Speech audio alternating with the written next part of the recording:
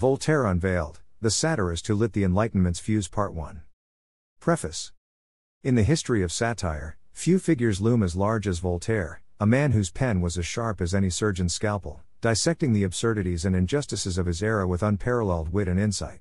As we present the 10th installment in our series, we invite you to step into the world of this Enlightenment giant, a world where satire is not merely a literary device but a weapon of intellectual revolution. In this special two-part edition, Part 1 will traverse the rich tapestry of Voltaire's early life, from his formative years in the politically volatile environment of 17th-century Paris to his initial confrontations with the powers that be. Voltaire's story is not just a chronicle of a life lived fully but a testament to the enduring power of critical thought in shaping history. But this narrative aims to be more than a mere tribute to Voltaire's literary and philosophical prowess. It's an exploration into the psyche of a man who never shied away from challenging the status quo, who used satire not just to entertain but to enlighten, to provoke, and to inspire. Through this lens, we hope to offer our readers a glimpse into the captivating universe of a true Enlightenment virtuoso, where every quip carries the weight of wisdom, and every satire serves as a clarion call for change. As with each chapter in our series, our mission is to celebrate the trailblazers who have left an indelible mark on our cultural and intellectual landscape. We aim to kindle the fires of curiosity and passion in the next generation of thinkers, writers, and readers by sharing these compelling narratives. So, let us embark on this enlightening voyage, tracing the footsteps of Voltaire, a man whose legacy continues to reverberate through the corridors of thought and action. Stay tuned for Part 2, where we will delve deeper into Voltaire's transformative years in England, his groundbreaking works, and the philosophical ideals that made him a beacon of the Enlightenment. Hilda Conrad. Introduction. François-Marie Arouet, better known by his pen name Voltaire, was a towering figure in the Enlightenment, a period that marked a seismic shift in Western thought. Born in 1694, Voltaire lived through a century that witnessed absolute monarchies' decline, modern science's rise, and the spread of democratic ideals. But unlike many of his contemporaries who were cautious in their criticisms of established institutions, Voltaire was audacious, sparing no one, be it the church, the monarchy, or societal norms, from his scathing wit and incisive commentary. Voltaire's influence was not limited to any single domain. He was a prolific writer, churning out plays, poems, novels, essays, historical and scientific works, over 20,000 letters, and even 2 dictionaries. It's as if the man had an allergic reaction to idleness.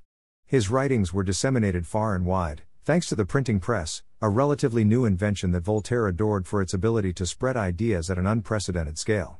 He was one of the first to recognize the power of public opinion and used it to his advantage, often bypassing traditional channels of intellectual discourse and taking his arguments directly to the people. While many Enlightenment thinkers, such as John Locke and Montesquieu, focused on political and philosophical theories, Voltaire was more of a cultural critic. He was deeply concerned with the practical implications of Enlightenment ideals. For instance, while Locke was laying down the theoretical foundations of liberalism, Voltaire was busy using his writings to campaign against the injustices of the day, such as religious intolerance and judicial corruption. His approach was less about constructing abstract theories and more about pointing out society's glaring inconsistencies and hypocrisies. Voltaire's satire was his weapon of choice, and oh, how masterfully he wielded it. His wit was not just for entertainment, it was a tool of social criticism.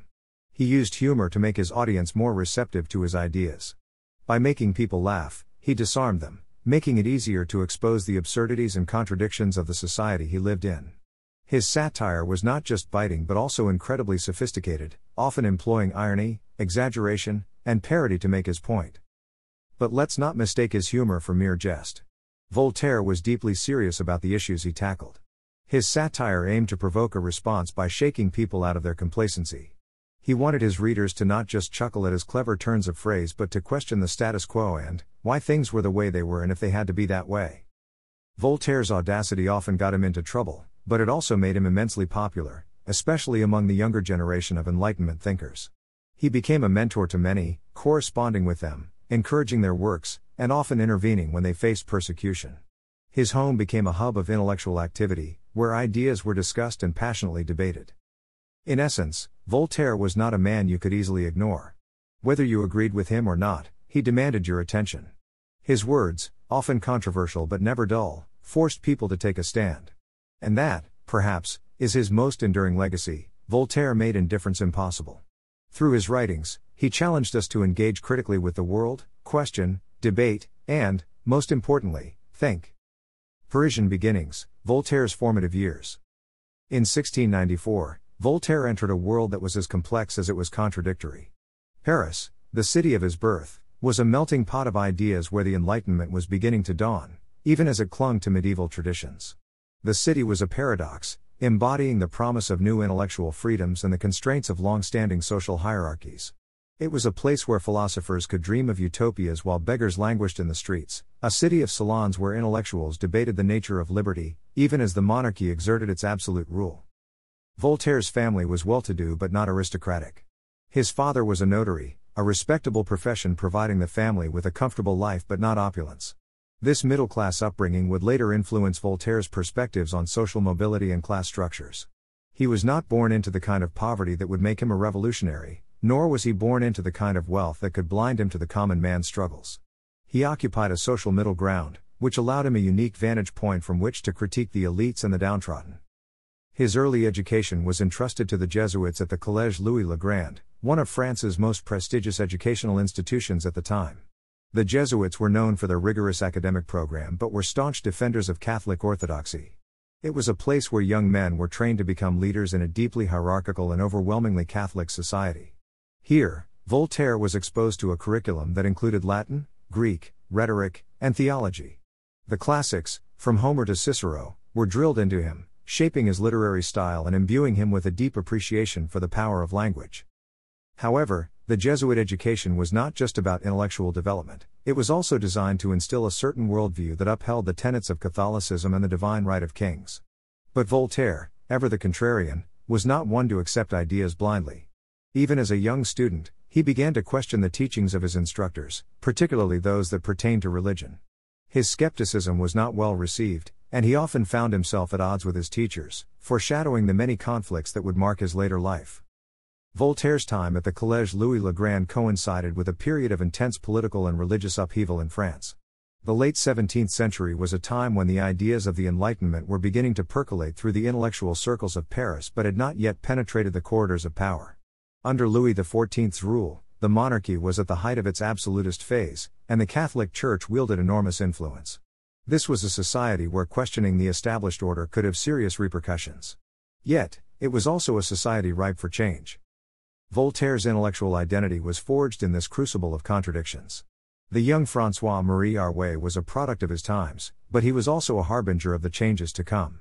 His formative years were marked by tension between the old and the new, tradition and progress, authority and individualism.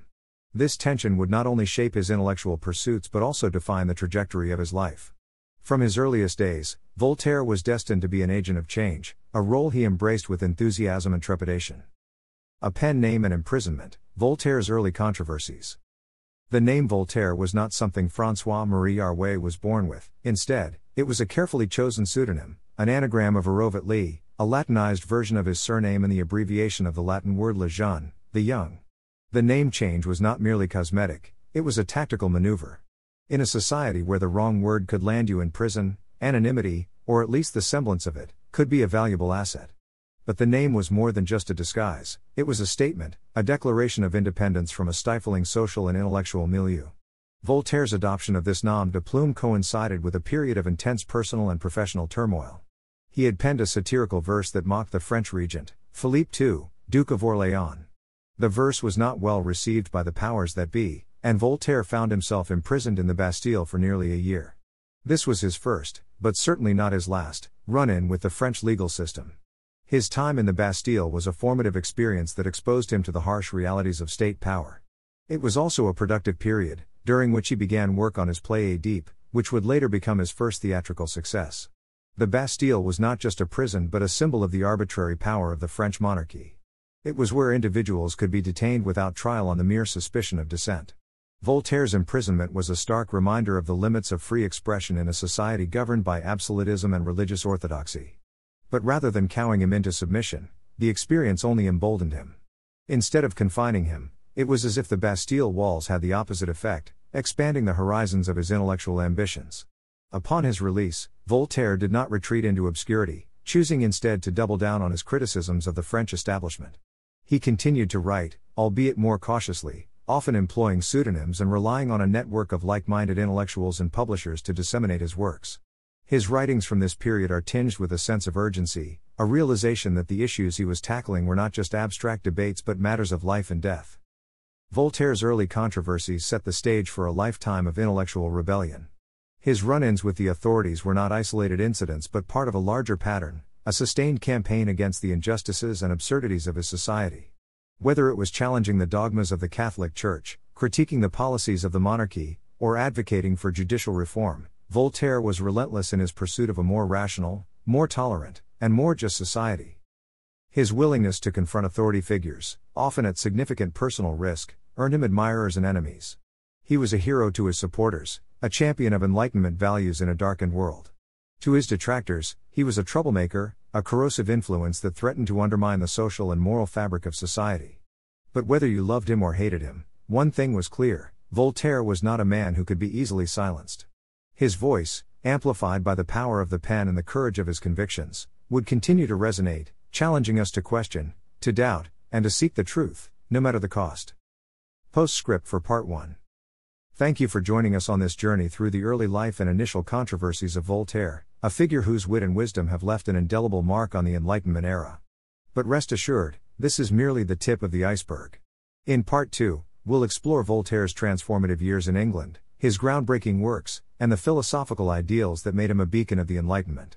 Stay tuned for the continuation of this captivating narrative as we delve deeper into the life and legacy of a true intellectual revolutionary. Hilda Conrad.